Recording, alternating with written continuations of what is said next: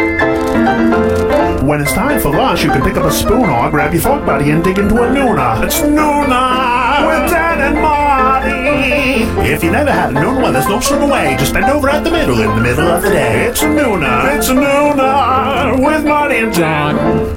Hey. Hi. Welcome to the Nooner Podcast on the Smodco Internet Radio Network. I am a Merp and a host, and I'm here with another Merp and a host, John Sylvain. Hi, I'm a Merp and a host, and I'm here with another Merp and a host, Marty Yu. You're the most herpiest person.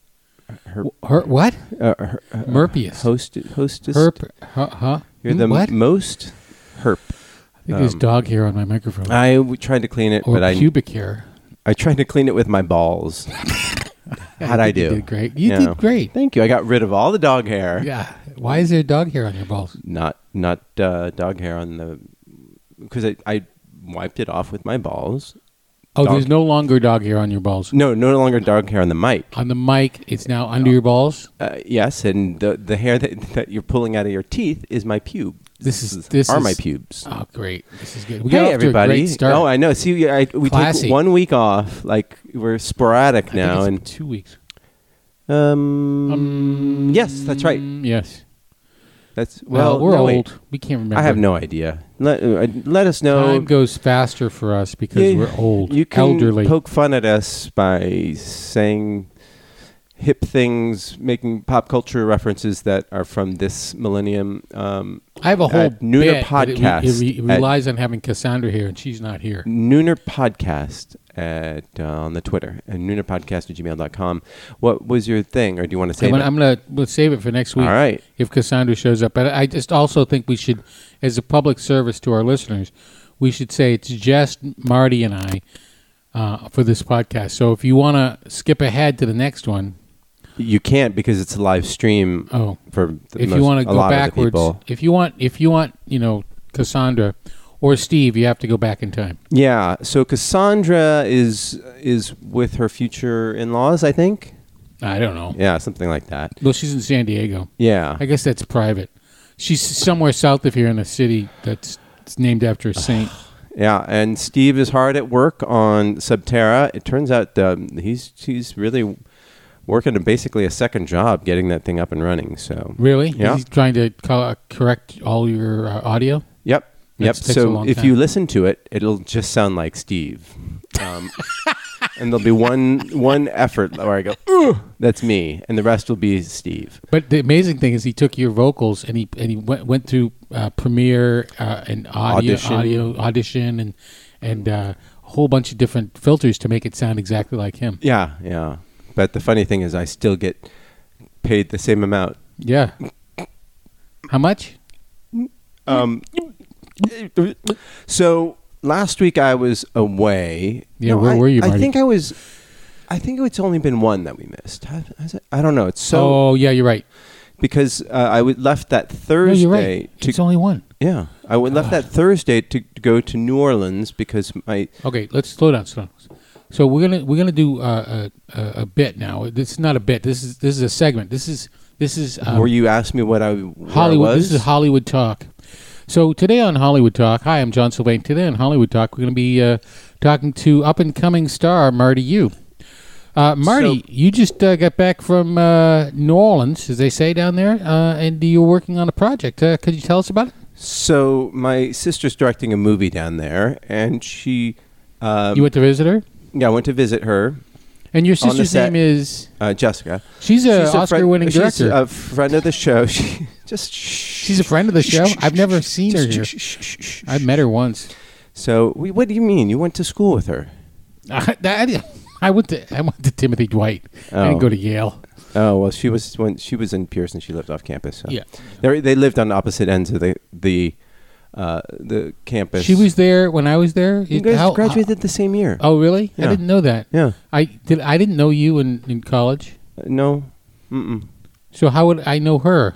Because she's like 1,000 people in each year. Oh my God, that's so many people. It is. It's a lot, especially when you go to. So, for those of you who care, do you think anybody cares about the college system? Anybody cares about the college system. Okay. Yeah. And she lived off campus, so. So did I, but I lived on campus. All right. Nobody cares about this. Was she at the reunion that I just went to? Yeah. She was right next to you. Jesus, why didn't she introduce herself? Well, she was shy. So anyhow, my sister is directing a movie. Jesus, that must be hard to direct a movie and be so shy. Stop. Shut up, John. I'm trying to interview you. You asked a question and you haven't let me answer it. You said, where were you? It's because it's the style of the show. No, it's your style, but it's not the style of the show. No, it is actually the style of the show. Believe me, I've listened. Shut up. Okay. Yeah. Okay, so right, we'll see you next Marty, Tuesday. tell us about. No, I'm in the middle of telling you. Oh, sorry. I'm sorry. Don't tell us. Nobody wants to hear. No, so she put me in a little tiny role. Tiny role. Yeah, and for a tiny actor. And so. What kind of role? I was supposed Dinner to go role, there. or? Okay, John, seriously. It's like if you're going to make a joke, don't make it something that comes from a Dixie cup, okay? And don't make me explain to these young listeners what a Dixie cup is. Like, you're so proud of yourself right now. You're so amused by yourself. This is hilarious. Yeah. I really like the Dixie cup reference. Okay. So, I was going to stay with her because they put her up in this, nice, like, Best Western? No, it was a flat in the Garden District, and I walked in there and it smelled old and smelled old. Yeah, because it's like built in the 1800s and it's got these vaulted ceilings and it looks very I don't know, post antebellum or something like that. I don't know what I'm saying, but it was cool looking. And then so I'm unpacking, and then she calls and she goes, "Oh, you got to leave now. I just tested positive for COVID, so what? You gotta." She did? Yeah, you can't stay here. So I pack up, and then I go call the travel people, and they put me up in this a very fine Best Western Residence Inn, which is part of the That's a step up Marriott group. From a Best Western. And they have little kitchenettes and stuff like that. Mm-hmm. So it's right next to the French Quarter. And I hung out with the cast and met the producers. Really fun time. And then that was for the weekend. I had my fitting on Friday. Then I shot on Monday. Mm-hmm. Super easy. Sit in a truck and say my line and. What were your lines? Line. Oh, your line. What was it? I'm contractually limited from saying anything except for.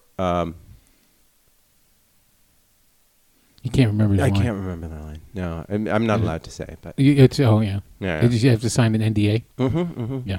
It's bad enough, if they find out that I'm even talking about this. Well, they won't. So it's on this podcast. Yeah, exactly. So the next morning, Tuesday morning, I wake up and I'm scheduled to leave, and I've got a sore throat. Did you see your sister when she? There are any number of vectors. So right now, BA5 is the dominant variety of or whatever flavor. I like flavor. Yeah. Hue. The new hue of Omicron, and it's wildly, which is the variant of COVID-19, which is a coronavirus. It's the variant of a coronavirus, or a kind of coronavirus, which is a kind of virus, which is a kind of living organism. So very, very specific. Very specific, and it's right now. It's 78% of the cases that they are recording right now are BA5. BA5, bingo. And it's super virulent, and it people who've had it Could before. you say that word again, please? People who've had it before tend to get it again, and going there, it was like going from LA to New Orleans. It's like there was no health issue at all. Like there were no one, maybe 10%, fewer than 10% of the people were, less than 10% were wearing masks. Yeah. How about you? I was wearing masks the whole time. I was so paranoid. Sure. And then also being around the actors, because they don't want, if they get, you don't work. Yeah, they shut down everything. But your sister was continuing to direct? Not like they had. She was completely isolated. So The day I was working, So she screamed cut from miles away? I'm sitting in the truck, and all of a sudden I hear this bzz, bzz, and it's my sister calling me, and she's like, okay, this time lean out a little further and really give it to him. All right, great. It's so weird. Yeah. And she's like sitting in this field, like in the middle of like a super hot July New Orleans day in an air-conditioned Accord. And meanwhile, she's surrounded by all these like sweaty camera people just running up and down, hauling shit. And she's like, do. I mean, frankly, I was doing the same thing. I was sitting in my truck. And yeah. But then, of course, I ended up getting COVID. Mm-hmm. And so then I'm faced with this thing of like, okay, I'm scheduled to go home. I should just, I'm done with all my work and I should just hop on the plane. But then I'm thinking, okay, well, I don't want to get other people sick. And so I should just do protocol. And I call the COVID health safety person and they're like, okay, well, you can't go until you clear. Mm-hmm. And so I was scheduled to leave like Tuesday or Wednesday, ended up staying till Sunday, trapped in a hotel room in New Orleans, which is, a bit of a sort of existential journey. Yeah, so you were in New Orleans. Yes. The food and party capital of the United States, and you were in a residence inn. Yes, and I got some food from the supermarket, and like I said, I'll get a frozen pizza. And then I like open it up and I'm like, oh wait, this kitchenette is just a stovetop and a microwave. So I was like, all right, well, it's got a pan, so I just cooked it up in a nonstick pan, like a slice of pizza. How did that work out? Did it unfreeze? Oh yeah, if you apply heat to anything frozen, basically it will. Oh, it will I didn't unfreeze. learn that in New Hampshire. Yeah, and but anyhow, you make do, and it was fine. Well, yeah. What brand was it?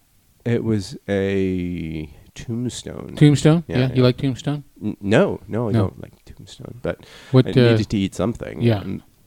So yeah, I didn't. It was not the most ideal thing in the world to be. Not so the greatest place. how was the COVID? I've never had it. Come here. No, just don't get your. No, please. We're sharing a microphone. No, we're not. No, get away. No, no. I'm a little bit COVID. You're a little bit rock and roll. I am. Yeah. Yeah.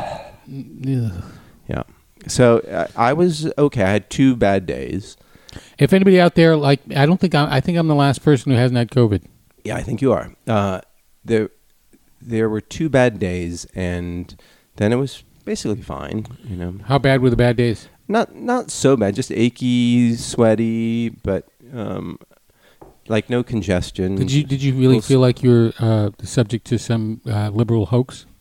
Completely. Yeah. Completely. Yeah. And I came out the other side with a Glenn Beck tattoo on my chest. I don't know where that came from, but I know where it came from. COVID? No, I came over there. I tattooed on your chest. Thanks.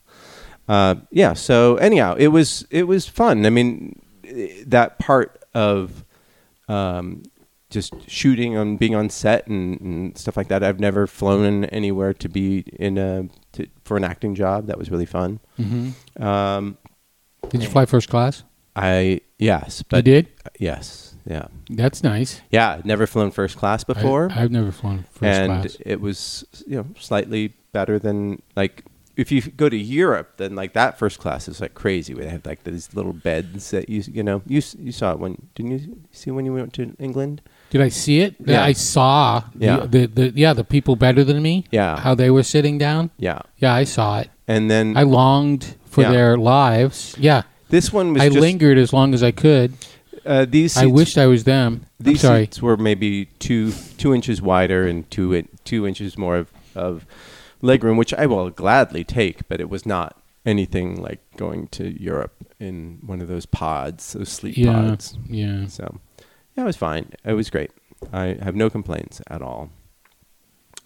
Though it's not super fun being sick like that, and it's not super fun then waiting for to be released out of this like purgatory. So what's this movie? Can you tell us the movie, or no? Is it secret? No, anybody can look it up on IMDb. Well, I'm not gonna, because I don't believe in technology. How about you tell me about it?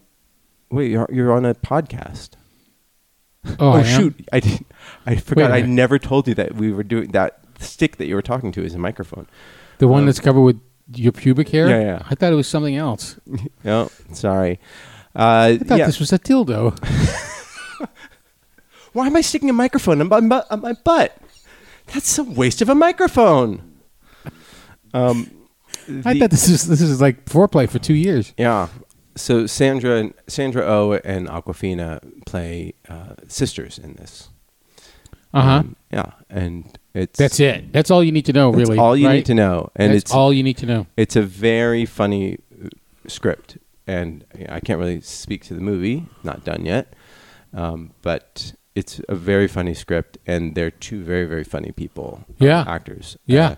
And yeah, I thought, when I saw Sandra Oh and Arliss, I thought, that girl is going places, because she's the only person who can act on this entire show.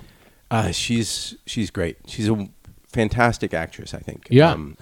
And I don't think people realize how funny she is, because she spent so much time on Grey's Anatomy, where it's like so. Oh, she's hilarious somber. on Grey's Anatomy. Was she? Yeah. Did you ever watch it? No. Only the episodes you were on? Didn't even watch those. Yeah. No. It was pretty funny. It's, Okay. It's still on. But yeah, it's still on. Isn't that amazing? Geez, it's incredible. Ellen Pompeo is a great-great-grandmother. Oh, yeah. Yeah. But she's just like, can I get another job? They say, no, it's named after you. We brought in your sister, and that didn't work out. And so you're just going to have... She died. She's like, everybody has died. Yeah. Yeah. It's sort of like... Anyway, it's like a soap opera. It's like a soap opera? Wow, that's really insightful of you. I don't know how you drew that. Where'd you get that from? Huh. So, and then Awkwafina is hilarious as well, and she's very talented, and also super, super nice. So they're both super nice people. It seems. I'm just wondering if Sandra Oh seems like somebody who is very, very well. Very talented, but also very, very well trained. Yeah. And Awkwafina seems like just a naturally charismatic person. I mean, she was fantastic in everything she's been in, but she was great in The Farewell. Mm-hmm. So I don't know. I mean, it seems maybe I would at least my first thought was that that Sandra Oh would have to sort of perform to Awkwafina's lead, because she can, whereas Awkwafina can't, like. But then I look at The Farewell and I think, no, that was a dumb thing to say. It wasn't a dumb thing to say. I think that she did get classically trained as an actress, as an actor. Sandra did. Yeah. And she went to drama school, and Awkwafina did not. But Awkwafina has a history as a performer, and then she's done 3 seasons of her own TV show. Yeah. Have you watched that? No, I have not. I haven't heard anything about it. I've heard nothing but good things. Yeah, I should watch it because I'm a fan, but it just seems like... There's a lot of content out there. Yeah. And then she's... RRR. We should talk about RRR. Did you watch it? Oh, no. Oh. Did you? Yes. Did you like it? I never enjoyed nationalist, fascist homoerotica more. That dance scene is pretty awesome, though. Everything about it is awesome. Okay. I really enjoyed the hell out of it. Yeah. But it's totally like... It's like... You know what we should do? We should kill all the people who aren't us. That's what we should do. Yes. Well, that's why it's the #1 movie in India, Interesting. It's not a Bollywood film, actually. No. It's from... Telugu, right? Or yeah, Telugu. It's not in Hindi. And it's... Yeah. So, but it is super well done. You can watch the...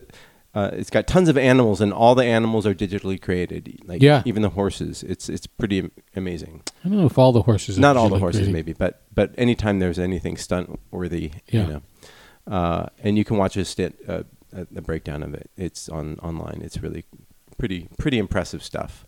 Yeah, it's great. It doesn't stop.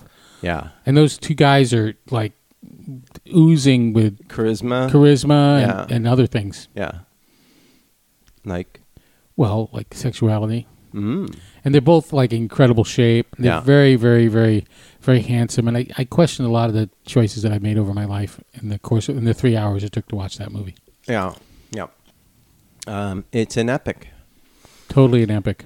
So, but yeah, I think that Awkwafina is a genuinely good actress. So I think she has earned her chops. It's kind of like when I just remember watching the pilot for Friends and thinking like these people, like especially like Jennifer Aniston, I thought she was not that impressive. But then if you are doing that same character and you're acting and you're working timing for 9 seasons or however long it went, like you get better, you know? Yeah. And that's such a privilege to have. Yeah. And when you have Phoebe, what was Phoebe's name? We'll never know. No, come on. What was her name? Sharon? No, the Phoebe character, the actor who played Phoebe. Greeby? Jesus Christ. And Lisa Kudrow. Matt LeBlanc and Matthew Perry. Lisa Kudrow. Matt LeBlanc, Matthew Perry, and Lisa Kudrow are comic geniuses. David Schwimmer is David Schwimmer. Courtney Cox is Courtney Cox, and Jennifer. They brought the hot. David Schwimmer and the other two ladies I just mentioned. But I think that Jennifer Aniston did get a lot better. Oh no, she's great. Yeah. Yeah. But I think Matthew Perry is fucking genius, and Lisa Kudrow is a genius. I think Matt LeBlanc is a genius. And I think Matt LeBlanc. I think I said that first. Okay. Yeah. Okay. I agree it's with you. established. Yeah. Oh, Yeah. What happened? I agree with you. Holy smoke! Okay, God. All right. Good run. Gotta go. So anyhow, look for it. It'll come out next year. What's it called? Does it have a name? No, it does not have a name. It doesn't have a name. If you look it up, Aquafina. If you look it up on IMDb, it's Untitled Sister is Project. Is there actually Sisters Project. Is there actually a script, or do they just say Sandra Oh and Aquafina? Untitled Sisters Project. Unscripted. They just said, Nope, let's put them it's- together. The script is called. If we get Untitled Marty you, we give Marty you Sisters one Project. line, and Wait, then John, with Sandra it's Oh. called and Aquafina. the script is called Untitled Sisters Project. Yeah, I don't think they need a script. I think But they have one. They do. Yeah. Did you see it? Remember when I said I read it? No. Okay. And I You said it said was you had really a funny? line. I said I don't. All right. Well, you can. When did you say you read it? You can listen back and Listen back to what? the dildo cast. That's right. This is a microphone. Yeah. Does that mean people can hear me if I whisper? Nope. No. So, how are you, John? What did you do with your week off the podcast? Because I know you don't do anything except wait to do this podcast. I stayed in exactly the same position. I did not move for 2 weeks, and waiting for the podcast. Wow, impressive. Yeah. And it was gross. It was Don't need to know the gross part. yeah. Okay. But I didn't move at all. No, I have 3 jobs, and I'm doing editing, and I'm working at my corporate job where I watch sports for a living, and then I'm Teaching. teaching. Teaching ended for the summer, so I've got a month off from teaching. I'm teaching again live students, just as the COVID wave just crests. I'm going to go back live in front of 150 people.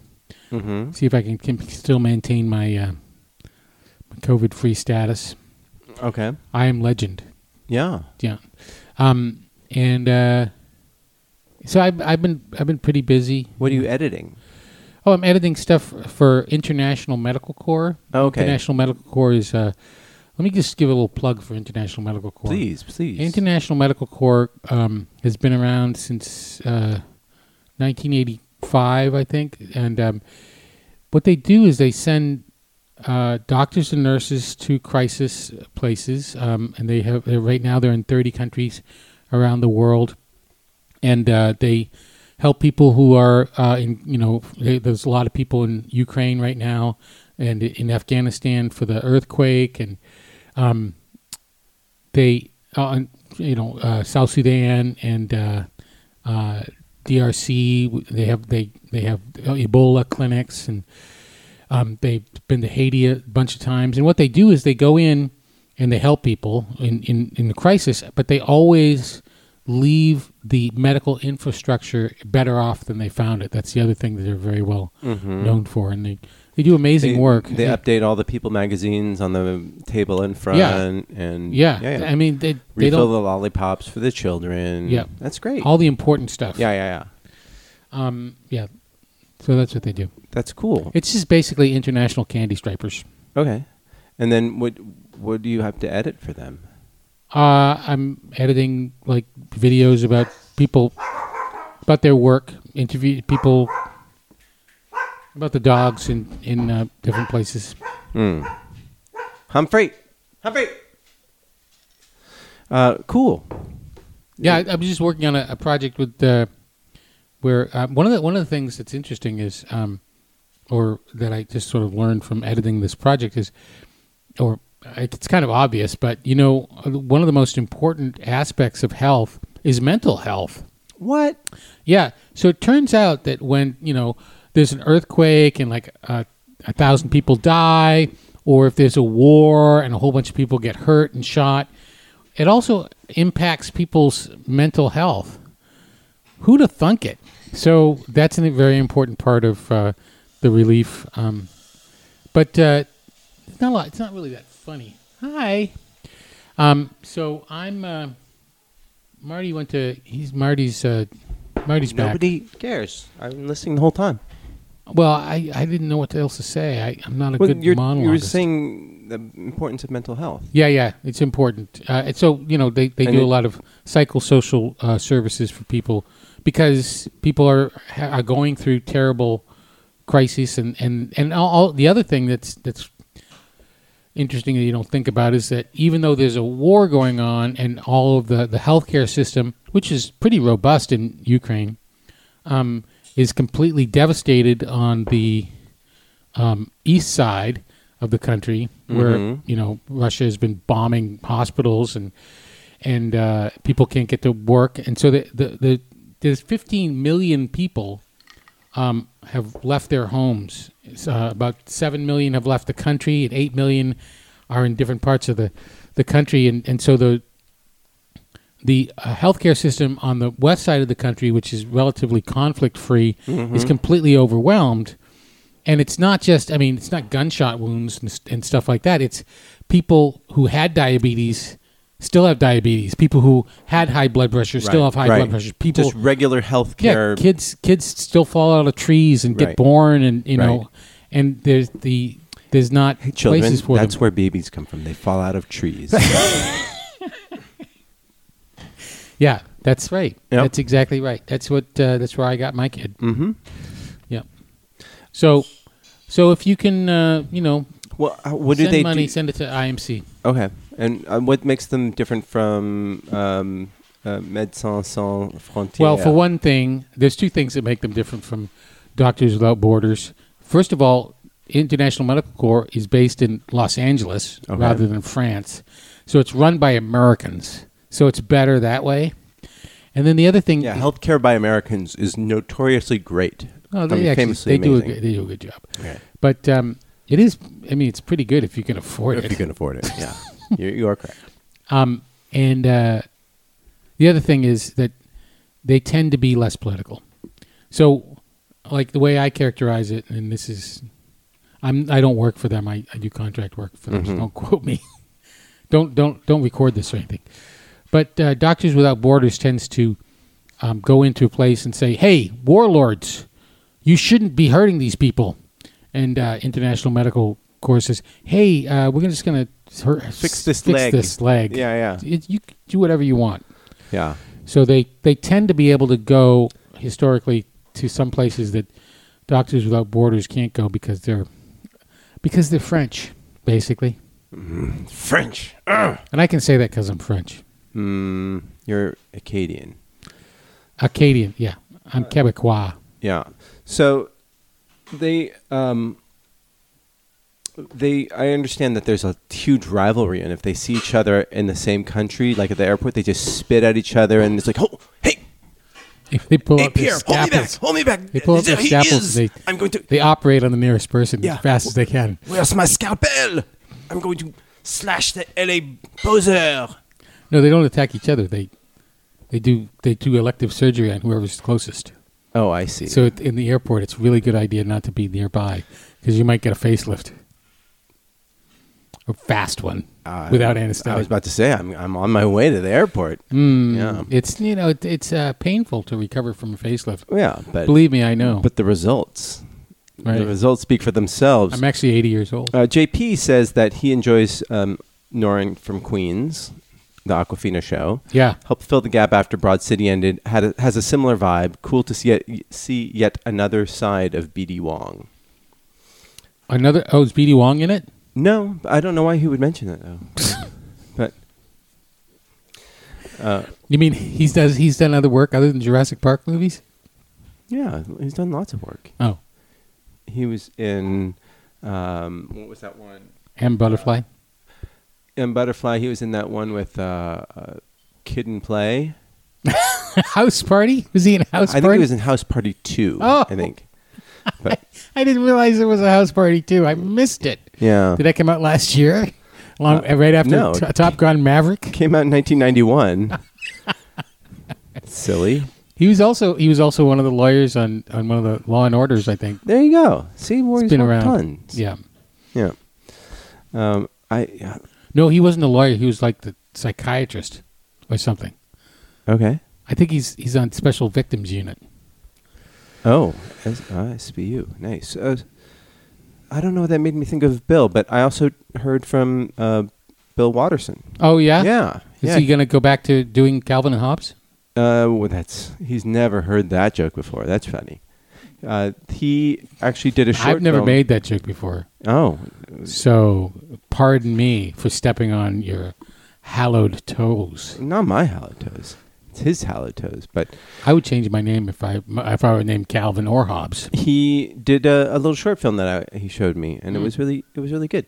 And in fact, he made a Bill Watterson joke in it. So there you go. Oh, good. Yeah. He should be making movies. Well, he just did. No, I mean, but other people should pay for it. Is what I'm saying. Oh, yeah. What's his name? Who made a maze? What's it called? Lisa Kudrow made a maze. Yeah.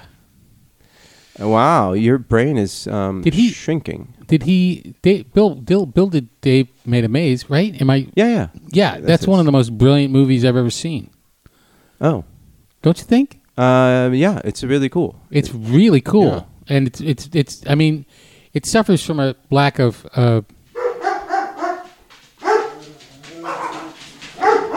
A lack of dogs. Sorry, I just made a huge racist error. I mixed up B.D. Wong with Getty Watanabe. Really? Yeah, he was in one of the House Party movies, I think. Wow. Yeah, really, really embarrassing. So, B.D. I wouldn't Wong, have admitted that if I were you. Yeah, B.D. Wong was in The Freshman and Father of the Brides 1 and 2. Oh, yeah. I can. Well, it's Similar Yeah, character. House Party and Father of the Bride are practically the same movie. Well, it's a similar character, very sort of effete.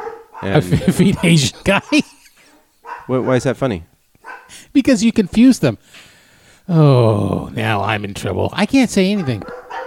Cis white male. Oh, again. As many people would say, I've had my chance.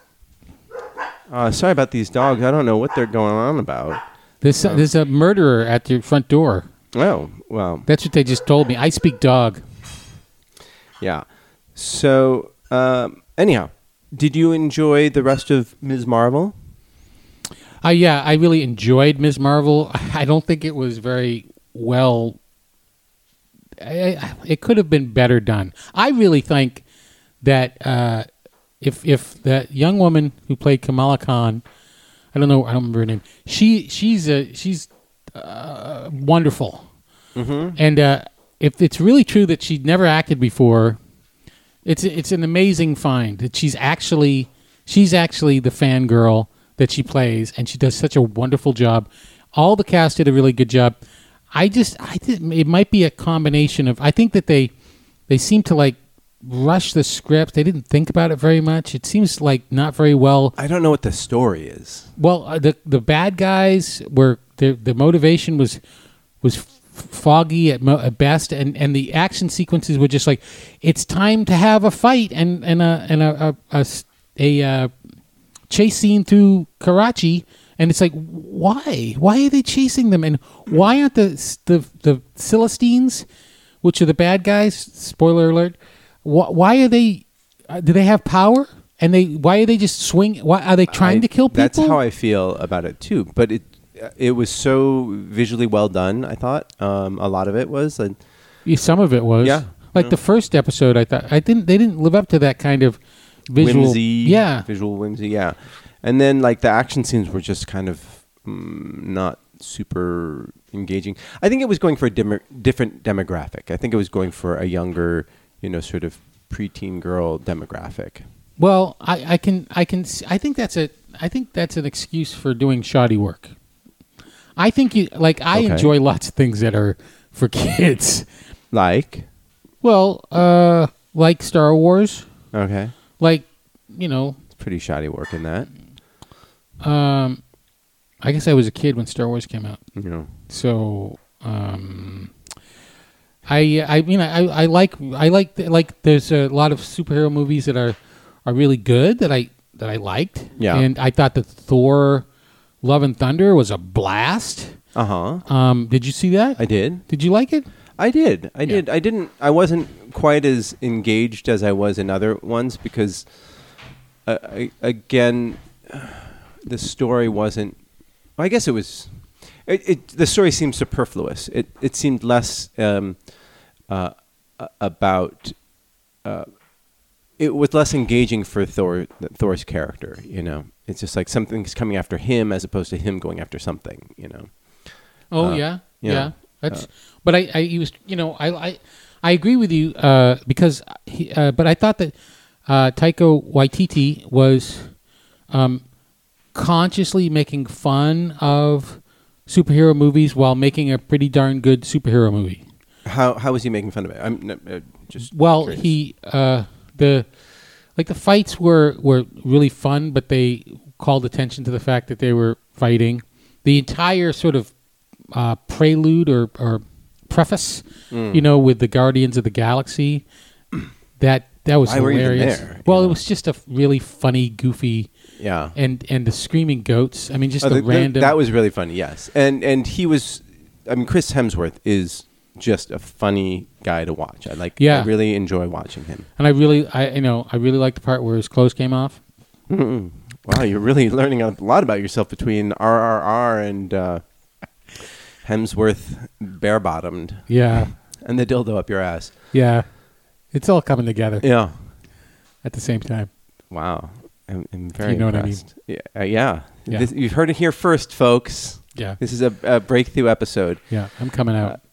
I'm coming. Did you watch it out. with your child? Yes. What did your child think of it? We all liked it. We all had a really good time. That's good. We didn't. I guess there's a lot of haters out there for both projects. I think Ms. Marvel is getting hate because of because there's a person of color, a girl of color in it. Yeah. Imagine that. Yeah. Wow. That's stupid. Imagine Stanley supporting there's a lot like of that. other reasons not to like it. Yeah. Just press rewind to hear John's analysis of it. But I thought that was the best part of it. I was disturbed by the fact that her parents find out that she's risking her life as a superhero, and they go, "We're so proud of you." It was like, she's 16. Yeah. They're immigrant parents of any stripe or parents of any stripe. They should lock her up in a closet. Yeah. Take away her bangle. Yeah. Not written by parents of teenagers. I don't No. think. Yeah. But I did like Natalie Portman. I thought she acquitted herself well as a superhero. Oh, that was fun. That whole thing was fun, and Valkyrie was fun. And she's great. Tessa Thompson's awesome. And what's his name? Taika Waititi's rock character, Gorp. Yeah, Gorp. No, it's Lisa Kudrow is his character's name. So Korg. I think Gorp is a better name. All right, for Yeah. something you're gonna nosh on the trail, Yeah, maybe. yeah. The screaming goats. I could. Yeah. That was the best thing. Oh, my God. I think they should have had more. But the screaming funny goats. thing is, those goats, maybe not screaming so much, but they existed in the comic. And, Yeah. and Well, same it as, felt like a comic book. yeah, and You know. all the logic of it. Yeah, it felt very comic-like. It was a lot of fun. And then while I was on the way there to New Orleans, on the way back, I was reading I got from the library the John Byrne I think it's Spectacular She-Hulk. I think. Oh yeah. Yeah, which is also really fun. Yeah. Because it's very, very self-referential. She-Hulk is breaking the fourth wall the whole time. Uh-huh. And like John Byrne is one of my favorite artists from the 80s. Yeah. And Very good artist. Yeah, Very clean. yes, and apparently he worked very fast, and that was the reason why he was so successful and prolific, because they wanted to hire him because he could draw very quickly, and he wrote those books Yeah. too, which is like really impressive. So, Yeah. but Clap on, clap off. no, did not clap off. Yeah. But yeah, I recommend those books because I wanted to get in the mindset of what's coming up with in the next show to come out. I think it's in August, right? Isn't that when She-Hulk comes out? Yeah, I think August 22nd. Oh. Not that I memorize these things. Not like that a it's tattooed on your inner wrist. freaky geek. Yeah. But what's her name? Tatiana Kudrow. Yeah, Tatiana Kudo. She's awesome. She Yeah. would have. When she was doing Orphan Black, she should have gotten all the Oscar nominations for every character. It's crazy how talented she is. Yeah, you totally forget that she's playing in a scene with herself as different people And- throughout the entire thing. So not only did she have to act like in each of those roles, like there's one where it's like 5 or 6 of them, the clones. This is from Orphan Black. If you don't know what we're talking about, she plays the clone. There are like 6 of them like dancing together in a room, and you're like, okay, well she had to do multiple takes 6 times, and then they had to plot everything out so that. So from the effects angle, everything was perfect. And then when she had to act with herself and have these dramatic things, it's like so. It must have been exhausting. Yeah, Yeah. she's incredible. Yeah. And from all the interviews I've heard, she sounds really. And I think fun. it seems like She-Hulk is a really great character, and it looks good. I just feel like the Marvel things have gotten into it's a little bit of the formula of a comic book. I mean, a comic book's used to be 22 pages, and you had to have at least one battle with the supervillain in each monthly episode. Uh-huh. And so I don't think they have to do that anymore. They have a rich enough universe. They don't have to have a big battle or big chase scene in every episode. She-Hulk takes the bar. Yeah. Yeah, I guess I'm sorry. She was already a lawyer when she got the transfusion. No, but it could be a flashback.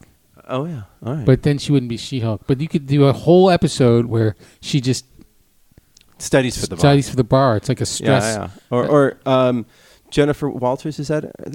Jennifer Walters. Jessica. Or Jennifer? Jessica Walters, yeah. Oh, no, that's the actress, isn't it? Jessica Walters? Yeah. I don't know. I But don't know. anyhow, she does a deposition of like for a big corporate case. Right. Just some corporate litigation. And the whole thing that's funny is it's a really boring case. Hilarious. Yeah. It's like listening to the podcast. And nobody wants to be there. That would be great.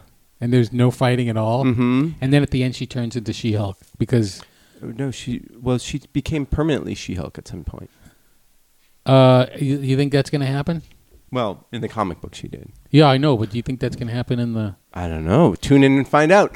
August 22nd, everybody, Disney Plus. Talk to your local cable provider. How much are you getting paid for this ad? How much are we getting paid? Oh, wow. Yeah, Same how as much usual. Same as usual. That's my symbol for nothing. Oh. And you Hi, my name is... You didn't watch The Boys, though, right? No, I haven't gone back to watching The Boys. I've been watching only Murders in the Building. Oh, that Which is old people yeah, TV. it's very reassuring and just watching Martin Short overact is just a pleasure. He's definitely a joy to watch. Yeah, well, I wouldn't say joy. It's more. It It's is more for me. like and then started watching The Bear. Have you watched The Bear? Kruger was telling me to watch The Bear. Lisa? Yeah, Lisa. Kruger? Yeah, Phoebe was telling me. You would. I think you would really like The Bear because you're a You don't foodie. have to point at me. I do have to point at you because you might not know I'm talking to you if I don't point The at you. room is very full of things that you could be talking to. That's right. Most of the time, I do this entire conversation to one of those plants over there. No. Okay. Yeah. I'll watch it. What have you seen anything good? We've been watching Barry, and we're behind. Oh, I'm totally behind on Barry. Yeah. Like I said, when they killed off the cop, spoiler alert. Wait. I'm still watching it. Like behind. That means I'm You're not way up behind? to date. Yeah. That was like. Do you mean from the years first ago. season? Yeah. Oh, yeah. That's why I liked her so much. Yeah, Paula Newsome.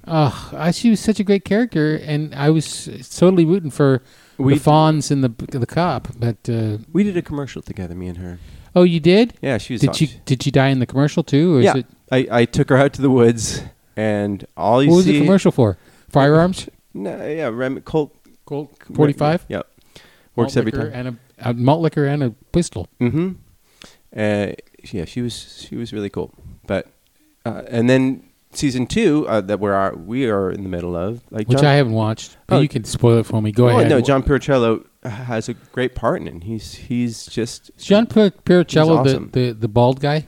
No. Who's John Puricello? He plays the partner, the cop partner, and he used to be on the podcast. He was on the podcast for a while. With the mustache? Yeah. Oh, good. Okay. Yeah. So, yeah, he's great on it, and it's so fun to see someone like just in such a great role. Excellent. So, yeah, it is really hard though, because every acting class I've ever been in was almost exactly like that, except there was no murder, assassin as a fellow cast or whatever classmate. Like I've been in those valley theaters. that's you didn't go to the right ones. You want to go to one where somebody gets murdered. Seriously, but that like every valley theater, every valley storefront that they convert at night to a theater or whatever, it's like that. It was, and then the actors are like that too. I'm sure I was like that as well, and so it's a little hard for me to watch the acting scene parts because it's like It really is like that? Yeah, very similar. Yeah.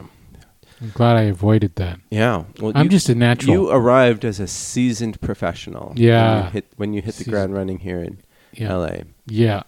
Yeah. Yeah. So, but I should go back to acting. Yeah. Yeah, because there's so much. It's so easy. Oh yeah. It is weird though, thinking like, okay, this, like I'm having this conversation with whatever, Sandra, and like in this one movie, she'll make like more than I'll make in years, and it's just such a weird thing just to go and like sort of make believe, and then all of a sudden you're just like flush with cash, and it's like, it looks easy for sure. But Well, it's very difficult to be successful at it, but I find it, for me, when I've done it, it's just getting the job is the hard part. Doing the job is kind of fun. Oh yeah, completely. And usually pretty easy. I mean, it takes a lot of concentration. Yeah. Not to like belittle it, but you have to pretend that you're somewhere else. I mean, no, I think you're right. The real job is getting the job. Yeah.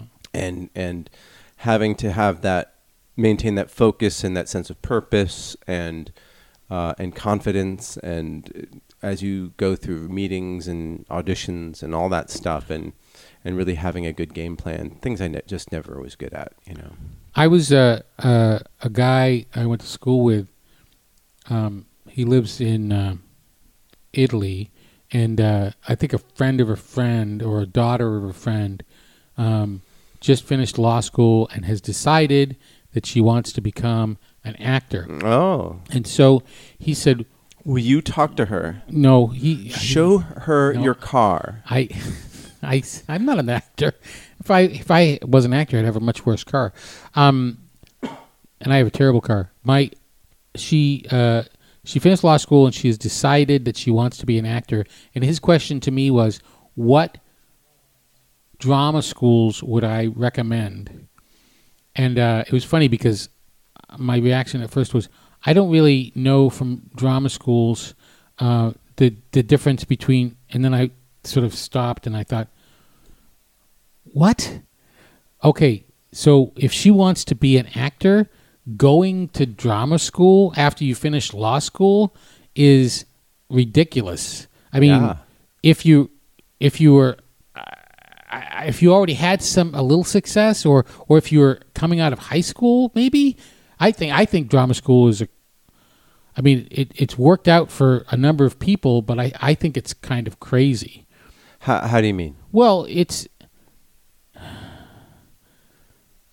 the people that I've met who've gone to drama school, I don't go, oh yeah, they're much better than the people who didn't. Like the people who went away and came back to drama school drama school. Like Paul Giamatti? Like Paul Giamatti. Paul Giamatti was that good before he went to drama school. And so were the other people that I know who went to drama school at the same time. Right. They were all very, very good, and they came back very, very good. Nobody went in raw and came out a polished diamond. They came back, $120,000 less rich, but with better connections. Yeah, and a lot of work under your belt, A lot of work and you have something on your resume. Yeah. But you could also, in those 2 years, I got here and I got into film school, and Rob, a couple people who went to film school said, don't do that. Don't go to film school. Don't take that money and make a film. It's not worth it, because what you'll get out of it is connections, and you already have connections. Mm. And so I did, and I made a terrible film, and I'm really glad that I didn't go to film school. Right. Although now I think I would make a better film, and maybe if I'd learned how to do that in film school, maybe it would have made a difference, but I kind of doubt it based on the output of some of the people who have gone to film school. But anyway, what I told my friend to tell her was, go to either LA or Chicago, take improv classes, take acting classes, and try to audition for things. And that's what you should do. And if you find that you love what you're doing and you get some success, maybe then consider going to drama school. Maybe. But she thought that she could there was some kind of process where she could leap ahead because she felt like she was behind. Because she has a JD. Because she has a JD, and she's has an Italian accent, and her English isn't that great. I mean, it's just the mindset is like, wow, very, it's just magical thinking. It's like, you know what I want to do? I want to be an actor. How do you go about doing that? Well, unlike almost everything else, not really, unlike a lot of other jobs, like, for instance, being a lawyer, there is no path to success that if you step on it, you need to have talent, and you need to have luck, and you need to have connections. Yeah. And if you stick around and work at it long enough, there's people make it in Hollywood, make a living in Hollywood. It takes 10 years. Like, if you're a screenwriter, you can sit in a room and write 20 screenplays. If you're an actor, you can't sit in a room by yourself and do, 21 act plays or one man shows, No. And you can. You can, but you have really nothing to show for it, You don't have anything to show for it, except, now you have the YouTube. Yeah, and there are some people who have done great things and who I really enjoy watching. And it's really pretty awesome that that avenue it's a new avenue. So maybe she should become a TikToker, Yeah. I think that it was just funny because it's like, I thought based on his question that I didn't know I couldn't offer him any information. Then I realized, it's because his question is based on such ignorance. Right. So then I said, you know what? She's nuts. And actually, tell your friend to lock up her daughter. Well, Bill and I were chatting about how hard it is to stay creative, because he spent so much time on that movie, Dave Made a Maze, and it's a great calling card, and he's gotten jobs out of it, but it hasn't like turned into a massive success, Right. And so I'm sure that's frustrating for him, and It's frustrating for me. Yeah, because you love it so much. Yeah. And he was saying, like, it's like just maintaining that intensity of commitment and of like, I just remember in our late 20s just being like, oh, what are you doing this weekend? Oh, we're going to go shoot some sketches. We got access to someone's office and we're just going to go shoot there. And you spend all weekend shooting, and then you spend all week cutting stuff, and it's like super fun, and you just don't even think about like other stuff. Mm-hmm. And now I'm just like, what are you doing this weekend? I'm going to sit around in my underwear and just put my hand down my the front of it and just sit in there and watch TV, Well, that can be creative. Not the way I do it. Oh. So, yeah. And it's just hard to think of like, oh yeah, I'm going to go. Why do you think that is? Because there are a lot of, when you're younger, you don't have as many responsibilities. Like, I didn't have a mortgage. I didn't have a marriage. I didn't have, I didn't have a career to build, or whatever to maintain. I had I could only build, right. know? And also I'm surrounded by other people who have those same goals. And and that's kind of how the type of person I am. I will match the energy of anybody in the room, but I won't necessarily like lead that room, Right. And that's where someone like John Sylvain comes in, because John Sylvain can lead a room, and it's very infectious. And like, I've heard that guy's great. Yeah, and all of a sudden I'm like, why am I cleaning this bathroom? Oh, because he had a story about cleaning the bathroom. And yeah. When have you cleaned the bathroom lately? No, that's the thing, is I just don't have the motivation. We actually hired people to clean the bathroom now. Nobody cleans the bathroom. That's how you made that. That's how you know you made it. Yeah, that's why I feel like I've made it. Yes, at the theater, that was a part of John's inspirational speech of cleaning the bathroom. It was actually paint the bathroom. Paint the bathroom. Yes. Basically, the idea was this theater belongs to you. If you want to paint the bathroom, paint the bathroom. And then very quickly we said, no, wait. After the bathroom had been painted 4 or 5 times in various colors, we decided that wasn't such a great metaphor.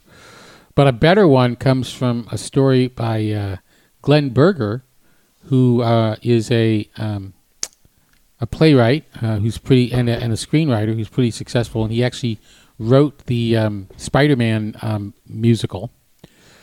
What is it called? Spider-Man Into the Night? Into the Night, yeah. Is that what it's called? Yeah, it's called Spider-Man Into the Night, and it was, and he also, more importantly and more impressively, wrote the book about the production of that, which apparently is a much better read than actually watching the play. Oh, my brother-in-law saw it. He said it was the funniest thing he's ever seen. Yeah? Just like watching, one of the actors just slam into a wall and just like, man. And it was just, yeah. Anyhow. What a nightmare. Yeah. So anyway, he came out to Annex Theater up in Seattle, and he told the story about going to the bathroom. And the first week he got there, and looked down, there was gum in the urinal, and he said, "Oh, that's gross." And then he came back in a couple days later and went to the bathroom, and the gum was in the urinal. And said, "They should do something about that." And then it came back a week later, and the gum was still there in the urinal. He said, "We should do something about that." And then he came back a week later and said, "I should do something about that." And then, like 3 or 4 weeks later, he did something about it. Yeah, there you go. He just used a different urinal. Oh no, he picked it up. Yeah, and that was how and that's basically that's a metaphor for life. We should do something about this. It's too hot. We should do something about global warming.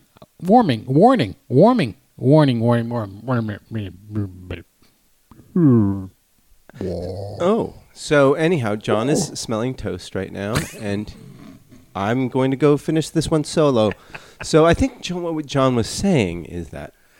I'm back. Okay. I only lost a little bit of my frontal lobe. Okay. Yeah, it is really it's like the tragedy of the commons. It's like it's so easy to hide behind the group. It's a little bit different, but like, yeah, we should all like make theater, but then part of making theater is cleaning the gum out of the urinal. They've done studies about the. I don't remember what it's some kind of effect. Basically, if there's a whole bunch of people and somebody says help, a whole bunch of people will not do anything because they'll all assume somebody else would do it. The Kitty Genovese story. Yeah. And in fact, it turns out that was not true. And most of that wasn't true. But what we're referring to is this apocryphal story that happened in New York in the 70s where this woman was being murdered and she screamed and screamed and a lot of people heard her, but nobody called the police. Because everyone was like, somebody else will call the police. Yeah. That's the explanation of it. And the moral of the story was that nobody in New York cares about their neighbors, when in fact a lot of people called the police. Yes, that is true. Yes, and also that effect is doesn't mean people don't care. It just means that people don't take responsibility when there's a lot of people around. Mm-hmm. But when they're an individual and they know it's up to them, they're much more likely to do something. Right. And that's been shown in behavioral psychology studies that I've read, so I believe it. Is that what happened in Uvalde? That's exactly what happened in Uvalde. Everyone was, that's the thing is everybody, I just heard about it, I think it was this morning. Basically, there were border patrol, there were state cops, there were the city cops and the school cops, and nobody knew who was in charge. Everybody was waiting around for somebody else to do something. Right. And they had a chance to shoot the guy right outside the thing, and the guy who had him in his sights was waiting for the kill order. Go ahead, yeah. And the terrible thing is that the lesson is kill people as soon as possible. And it's like, well, I don't know. But definitely if you have body armor on and there's a whole bunch of kids in a classroom, you should burst in on the scene. But then you should do something. Yeah, well, the tragic thing, of course, is that actually, they wouldn't have saved any lives if they'd gone in faster. He killed all the people that he killed before any cops got on the scene. So they stood. Maybe the poor teacher who was bleeding to death might have been saved. Apparently, that's what I heard. But I don't think it wouldn't have made any difference to the. But still, that type of inaction reminds you of climate change. Yeah. Yes, and nobody wants to be inconvenienced. Nobody wants to put themselves at risk. Well, everybody's waiting for orders. I think that's really what it is. And I think that we, as a species, are much more like dogs than we like to think. There you have it. John Sylvain thinks you're a dog. Yeah, I do. I think you're a dog. I mean, we've heard a lot of dogs with all those barking earlier. Was that? Those were our listeners. Those are that wasn't in my head. No, those were our 2 live listeners. That wasn't a what do you call it? Auditory hallucination. There's another stroke. Jesus, so little time. So many brain cells, so little time. So, John, you have always been doing something creative for as long as I've known you. What is your creative endeavor right now? I'm working on. I have a novel. I have 2 novels that I put out, and the 3rd one is done. So I've made a promise that I would get that out. So I've got to work on that. And I wrote a pitch for.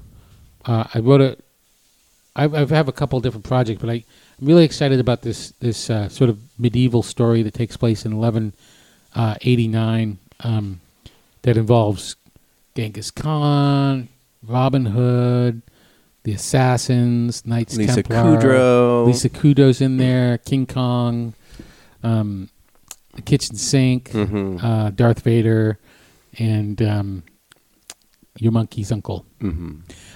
So I'm working on. I'm really excited about it, and I got the pilot and the 2nd episode written. I got the whole Bible done, and I'm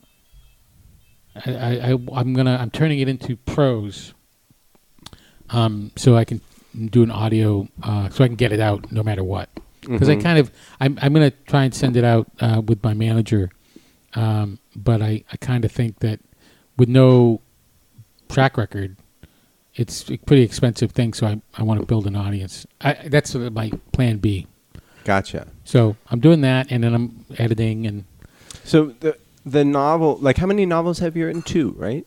2? I've published two, and I have one more that I need to. And this is part of the same series, then? Yeah. Now, how do you go about writing a novel? Like, I read Stephen King's On Writing, and basically he just says, like, all you got to do is sit with a pen and just keep writing. Yeah, well, that's all Stephen King has to do. Right. So, if you want to write something, the first thing you do is read a lot, I think, so that you know how to write, because you have read a lot, so you know about writing. And then but a lot of people write. I mean, a lot of people eat a lot, but they don't know shit about cooking. Yeah, and then it really is the first thing you have to do is you have to sit down and write. And then you get some people to read it, and then you rewrite it. But now, do you, like, Stephen King is famous for not outlining, and that's why you end up with a 1,100-page version of The Stand, or however many pages the extended one was, and like, he has a good idea, and he's so good with characters and dialogue, and he just goes, and then it ends up sort of meandering and petering out a lot of the time, not always, but. Do you do it that way, or do you have a full outline with a beginning, middle, and end? I think it's a combination of both, and I don't believe that Stephen King doesn't outline. I think he knows where he's going, or thinks he knows where he's going. The thing is, when you write, there's a difference between, in my mind, there's a difference between this holistic idea of a cool world and a story that you might have in your head, which is very vague and cool and stuff, and then you have to translate that into sentences that are linear. So basically, your imagination is 3-dimensional, and writing is actually like almost 1-dimensional, sort of 2-dimensional. It's on the page, but it really is one letter at a time. You know what I mean? So you have to choose whose point, like what the sentence is going to say, and how you're going to describe, and where the people are, and how you're going to describe whatever situation, and then you have to put those. You can't. It's not a holistic universe. You know what I mean?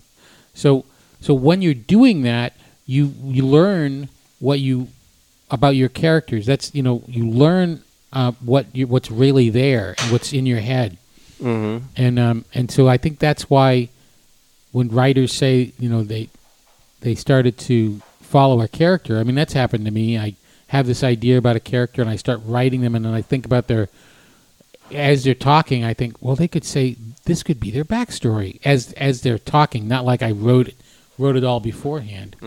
Like, I have a friend who has a lot of great ideas, but they're more like D&D worlds than novels. Right. Like, he could go on and on and on about describing the environment. Shire, the depths of Mordor. But, it's interesting. Yeah. Like, so you wrote a Bible for this project that you're working on. Yeah. Did you write one for the space elevator one, a Bible? No, I just wrote it. So the purpose of a Bible is more of a TV thing, right? Yeah. And that is so that everybody, it's like a source of truth, so that everybody who's working on it knows what's going on. There's two different kinds of Bibles. Okay. There's a Bible for a show that's actually on, and it's a science fiction, then there's Gideon's Bible. Right. No, that would be like, okay, we have a room full of writers, and we're gonna write everything we know about each character, so that. And we're going to keep track of all the things that have been established or whatever. That's the Star Trek or Star Wars or... Right. Like Star Wars has they have their own, like, whatever, like Bible keeper or whatever. Yeah, and I just when I saw Thor, there's a group of 5 people called the Marvel Parliament. Oh yeah.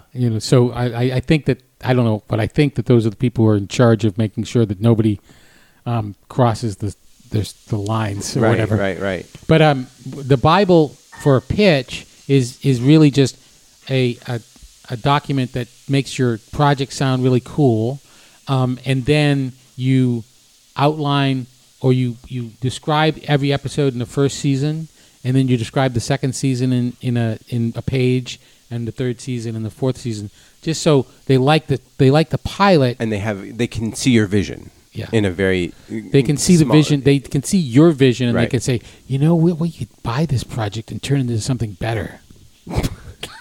and give it to that writer, Yeah. the real writer. A real writer. Now, but it was interesting.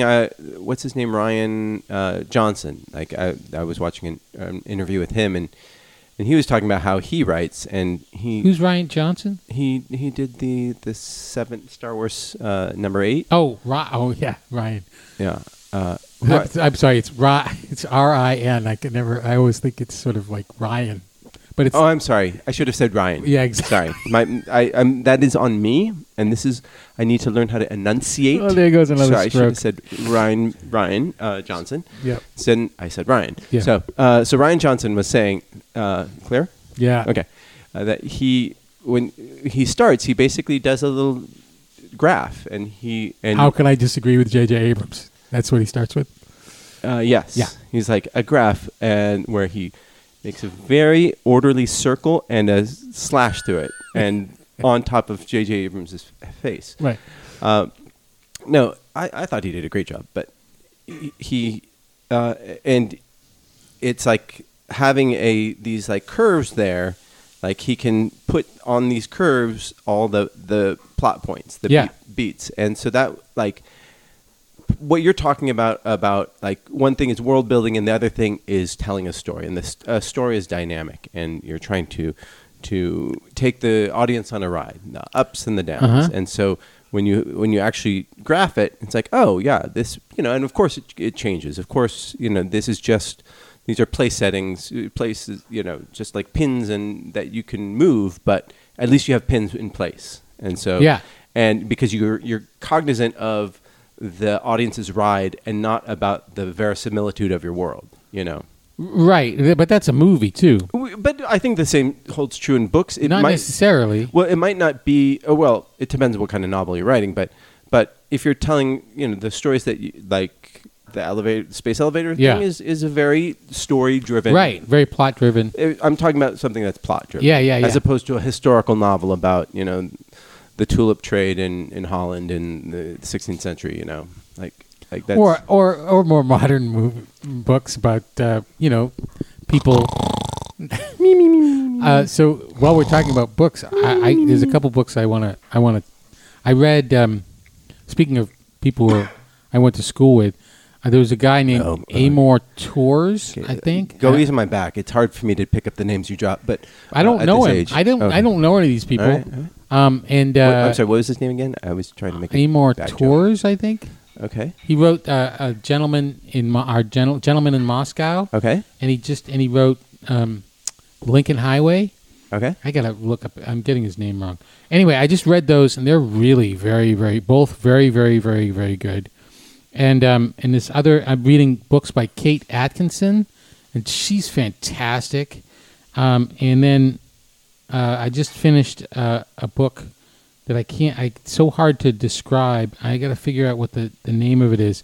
But it's basic. Can you imagine a book in which you have a transsexual runaway, and you have aliens who have taken over a donut shop in La Mirada, La Puente, and Oh, I was with you with not La Mirada, but no, La Puente, no. I cannot envision that. El Monte. It's El Monte. Oh, okay, that makes sense. And then there's little also bit tired, and then there's but- a violin teacher who's made a deal with the devil to deliver souls, and all of that is in one novel, and it is a heartbreaking work of staggering genius where you're totally involved with the characters. It's amazing, and I got to figure out what it's called because because people have got to read it. What was that? I mean, people know about it. It won the Hugo. That's why I read it. Okay, we'll wait. Yeah, no, I wouldn't wait. I think we should talk about something else. What was that? What was that play that Circle X did with the cat and Judas and? Master and Margarita. Master Margarita. That's the Ukrainian.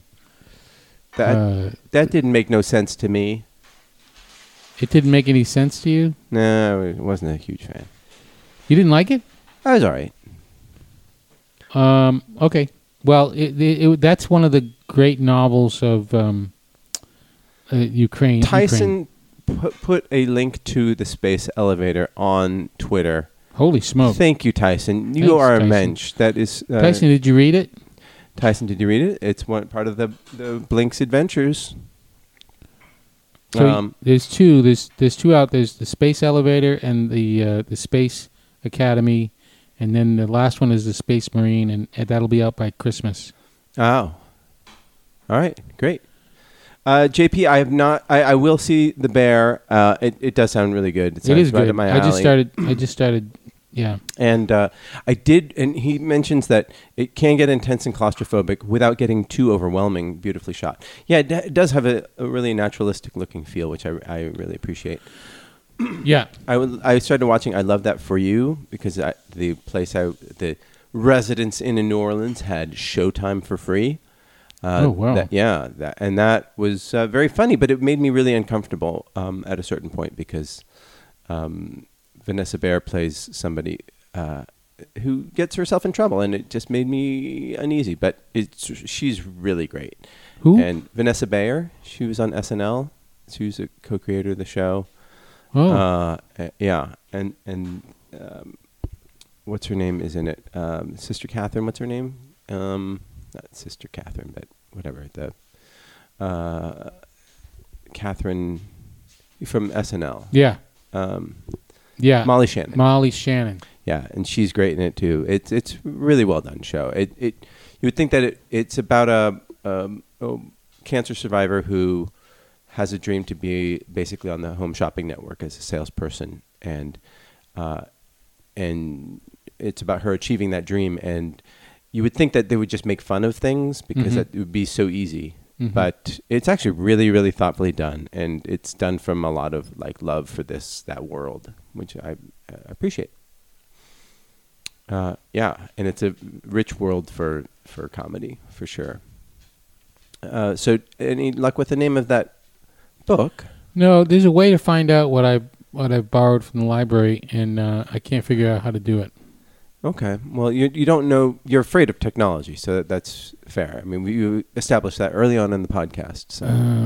Yeah, it's some stars thing. Okay. Yeah. When did it win a Hugo? Light from Uncommon Stars. There you go. Light from Uncommon Stars. Rika Aoki. And. Okay. And it let me see if there's any information on here. It says Good Omens meets The Long Way to a Small Angry Planet. That's not. This is just from this year. It won. Yeah. Wow. And it is not totally crazy and I mean it sounds like it's totally crazy, but is it? It's not. I mean, it's not. The actually. Long Way to a Small Angry Planet and Good Omens. That's pretty good. It's just very well written too. I mean, it combines so many things that it just seems like it wouldn't work, but it just totally works. Cursed violins, Faustian bargains, and queer alien courtship over fresh made donuts. I mean, that's how does it work?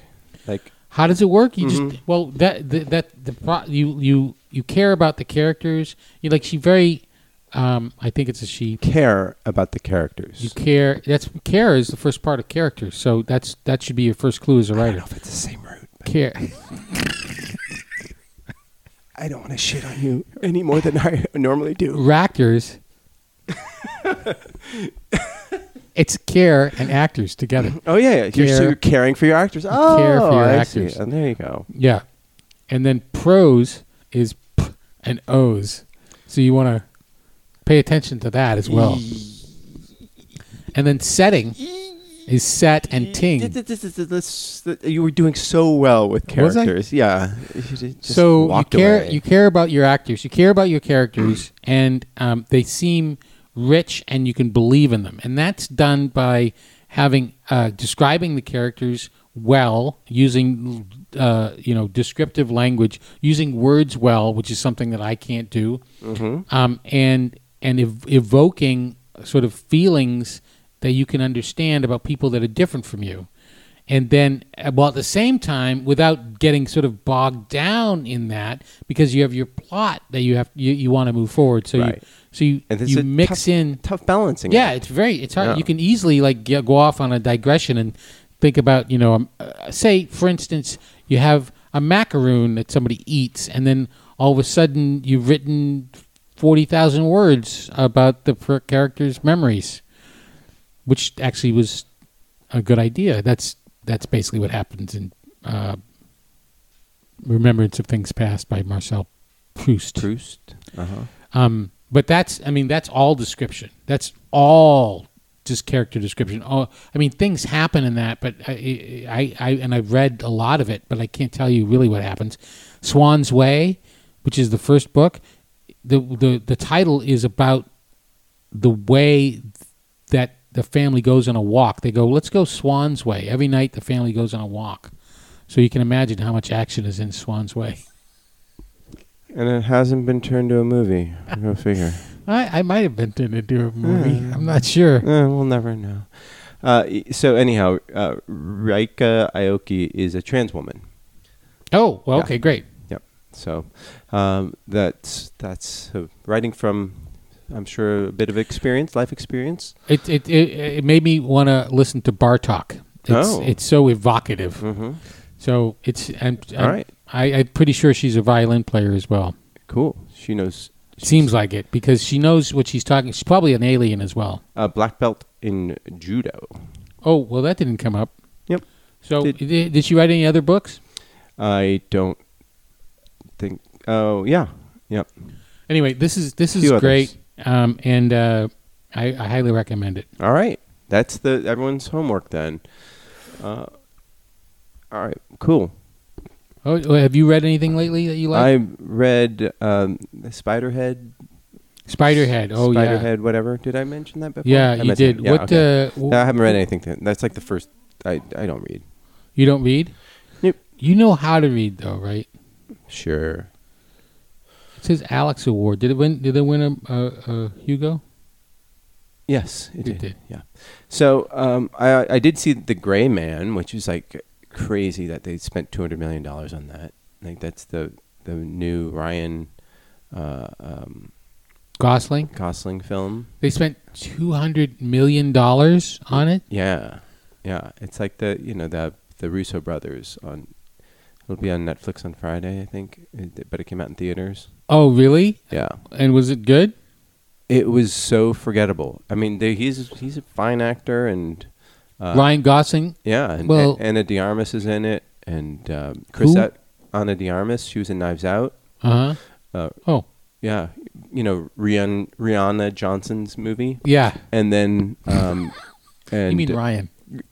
Chris Evans is in it as well, and yeah, but it's just like the most generic story. It's like it's a hitman, on the run from people, and it's like. Well, I can't recall any movies with that plot before. Yeah. Well, so they spent $200 million on it. Yeah, it's a lot of donuts. Yeah. So, and what a terrible name. Yeah. The Gray Man. Yeah. I mean, it's not even on my radar at all, and I love action movies. Yeah. Well, I don't like Ryan Gosling. Really? Well, I think he's. I guess I once saw a video that compared him to a plant, and I said fair. But like he played Neil Armstrong. This is who directed Whiplash and can't remember anybody's name anymore. No, apparently not. Who directed Whiplash? That guy. Do I have to look it up? No, I'll look it up. Why don't you keep talking, and when talk, I will look it up. Okay, so the guy who directed Whiplash, Damien Chazelle. Damien Chazelle. He also directed La La Land, and he also directed First Man. And La La Land, he made a musical about Hollywood. La La Land was a fine little film. But Whiplash and First Man do two things that I think are unbelievable. They're just both do something that I didn't think I could ever see. Whiplash makes a jazz drum solo emotionally interesting, which is astonishing. And then in First Man, he does... To make space boring? Yes, he makes space boring. Well, I mean, you can't hear anything in space. It's cold, you know? Yeah. That's true. It does. No. You're making it sound boring. Yeah. But then you see that picture from that telescope. Yeah, that was pretty cool, amazing. huh? Yeah. Yeah. Okay. So, but he was in La La Land. Did you not like him in La La Land? Well, I don't think he's strangely not dynamic. He's a movie star, and he just doesn't. He seems sort of like, you know. I'm just sitting here and on Wow, this. spot on. You should audition for SNL. Yeah, here's my Ryan Gosling. Hey, everybody. I'm just gonna sit here and play the piano. He's our Canadian friend. Oh, that explains it. Yeah. He's Canadian. Oh. Yawn. Wow. Yeah, I just pissed off like 5 or 6 people. The entire population of Canada? Yeah, and they're going to be like, wow, eh? Have you watched Mythic Quest? Yeah, that's awesome. Oh. Yeah, you should watch Mythic Quest. Mythic Quest, that's a good show. That is a good show. Well, here's what JP says. He says, Season 2, Episode 6 of Mythic Quest is a cool 1970s period piece where a passionate sci-fi writer has the world-building problem you were talking about and can't understand why humans evolving a pouch isn't automatically compelling. Handles criticism with more detail. That's really funny. I love the people who in reaction to like just basic criticism are just like, well, you don't get it. Let me explain it to you, as opposed to, oh, okay.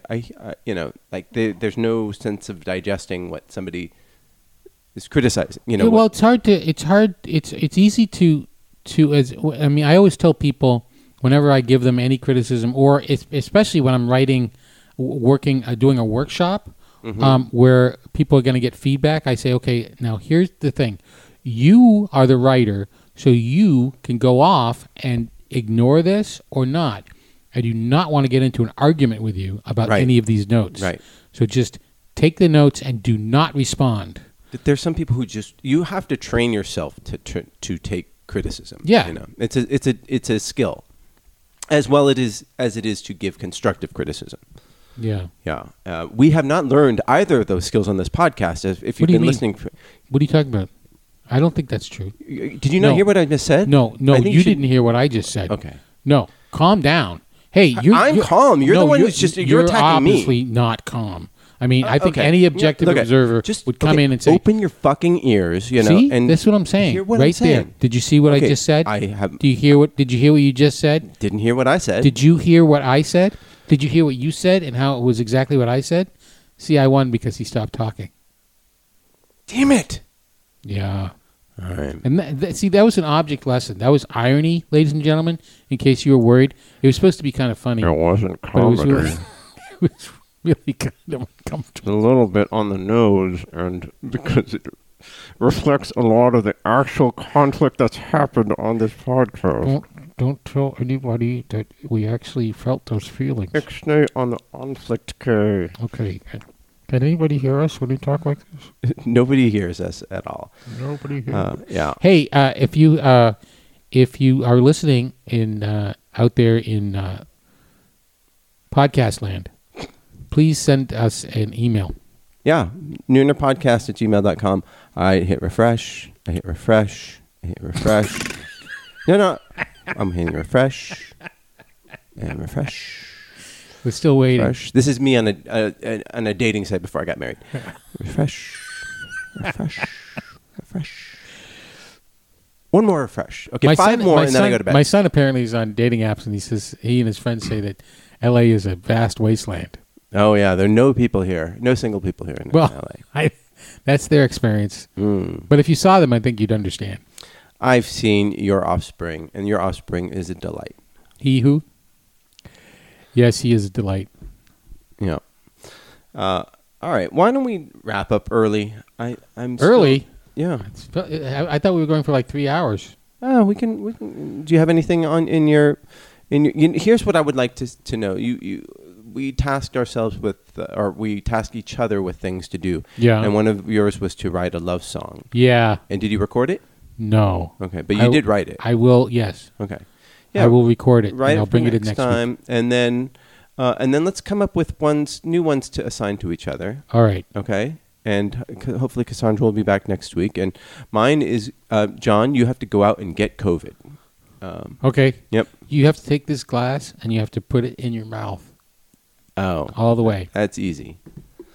All right. And I used to be able to do those. oh yeah. No, don't. Oh, don't. Oh. I'm not going to do it. Don't do that. Yeah. I once saw a horrible thing on the internet that involved a glass and somebody putting something, an object in themselves.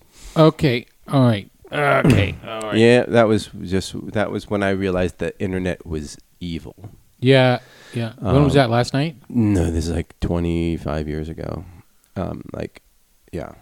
That was bad. That stuck with me for a while. It stuck with that guy too. Am I right? That's terrible. Well, Terrible. all right. So, Nope. Speaking of, Nope, that's coming out this week. It is? Yeah, it's coming out on the 22nd. I hope it's good. I hope it's good too. Looks good. Yeah, it's really hard because right now the only reports, the feedback is just from people on Twitter being like, Jordan Peele, you're amazing. That was so fucked up and awesome and cool. So I don't think that's a real review. And even if What? that's what, because the screening was on last night. Oh, it was? Yeah, and so there are no reviews out yet, but there are people reacting to that. Oh, okay. Sorry, I did not explain myself well at all. Okay. Which is typical. So, yes, that is coming out, and I'm very, that is the big release that everyone's looking forward to. So and it's supposedly very visually spectacular, so that'll be fun to see. Oh, good. In the theater, yeah. Well, because the trailers don't seem like particularly, they seem it's a good movie, but I guess they probably kept the spectacular visuals off because it's probably gives away something. They don't. But you see those big Western vistas, and you're like, oh yeah, and you're like, oh, that's pretty impressive. I didn't see Us. Did you see Us? Yeah, I was not a huge fan of it, but Elizabeth Moss is really funny in it. She's really good. She's the treasure. Oh, she's great. And she has a very small part, but I thought that it was not a great. There's a lot of problems with it, but it was an interesting. We're gonna dip into the mail sack. sack. Oh my God! What? Mail What? sack. What? Wait, I thought we were done. John, what the?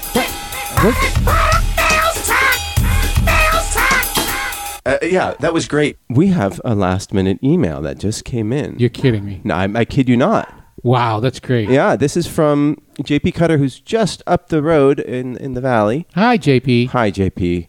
We have to get you back here. He has a very short email. Yeah. It says, I'm almost a year into a run playing Cookie Clicker. What? Cookie Clicker, which is it's one of these casual video games. Uh-huh. And you just make cookies? No, you click a cookie on a screen, and every time you click it, you earn a cookie. Uh-huh. And then it's one of these. It's making me hungry. Yeah, it's like just a casual game. It's one of those, games that you sit while you're like waiting in line at the bank, Yeah. And I've not played it, but he says, do you allow yourself any vices that are almost defiantly time wasting? Yes. Yes. Everything I do is like defiantly time wasting. Yes. I just hit 102 days doing the New York times crossword puzzle in a row. Really? Yeah, that's Did it. you finish it? Yeah, doing You it finished it every day? for 102 days. Holy smoke! You got a lot of time on your hands. I like I said, defiantly time wasting, Mhm. and I've also been doing the spelling bee, which is the little other game that they have Yeah. in New York Times, and Wordle. So that's what I do at like 3 a.m. when I'm just like waiting for sleep to set in. And Wow. Yeah. So that's something, and then I've been playing Hades, and I derive no joy from playing Hades, but I've been. What's that? It's a video game. It's like one of these, what they call a roguelike game. Roguelike, and basically, it's sort of computer generated the way that all the options and things that come up, but the game is basically the same every time, and there's a little bit of a story in it. But the idea is that because it's computer generated, there's constant variety, but it's not really. Is it? Variety. It's an action game. It's a first-person shooter, or No, it's more like I don't know. It's like whatever. You're looking over someone going through a little maze kind of thing. Oh. Kind of like the same angle as like Diablo or something like that, but it's very fast-paced and You take no pleasure in it, but you do it anyway. yeah, It's because like work. defiantly time wasting. Yeah. Yes. Yeah. Fuck So- you, Marty. I'm going to take your body and I'm going to go do this. It's I get a tiny bit of dopamine rush. Just And by wasting your own time. just enough to get to pass time. Yeah. Yeah. How about that's yourself? good. I play Words with Friends. I get my ass kicked in Words with Friends. You haven't kicked my ass in Words with Friends. I haven't Like, played it too for boring. like a couple of years. Yeah. Marty is really good at Words with Friends, but I'm also really bad. I was talking to a friend who always kicks my ass, and he says, it's because you don't play defensively and you actually go for the beauty of the game. Rather Yes. than, Yeah. You're not interested in winning at all. No. Well, I am, but I also would rather make the next move easier for everyone. It's really Aw. not very smart. No, not smart at all. And then, I also play Two Dots, which is a little bit of a clever puzzle game. And what else do I do? I play Wordle and Nerdle and Worldle. Okay, great. Yeah. But those are quick. I'm very proud of how quick they are. But You know what?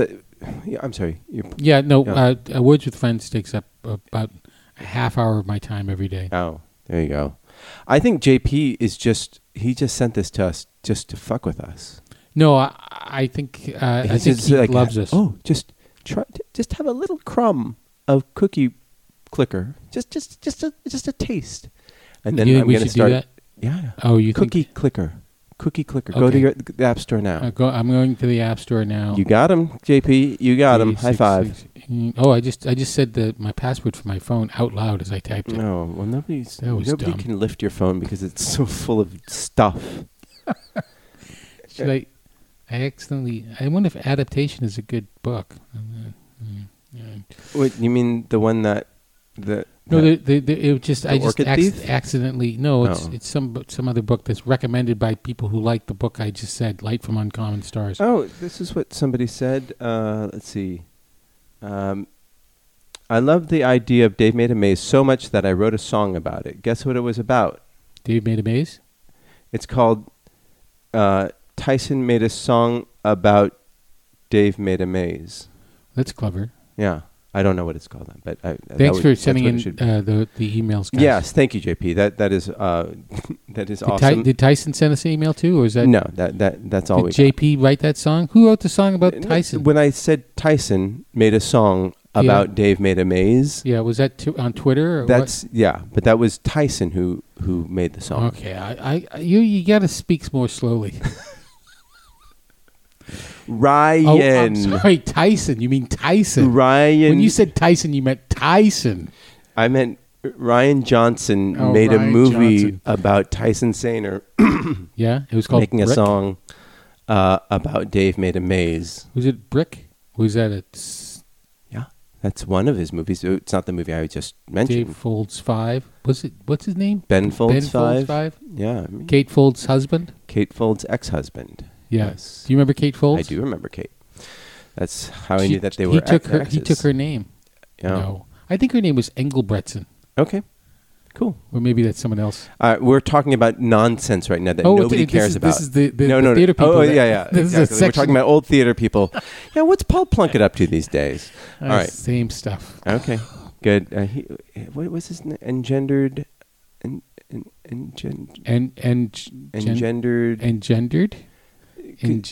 What? Species. Engendered species. Do you remember he did that two-hander? Yeah. It was Yes. really, really funny. Yes. It was wildly funny. And I was like, that should be done constantly. That's a great play. Yes. But yes. It was like going through time with these two characters. And do you remember, speaking of old shows that no one will ever see, City of Angles? I didn't see it. Oh, it was a crime scene. It was the best one ever. Oh, okay.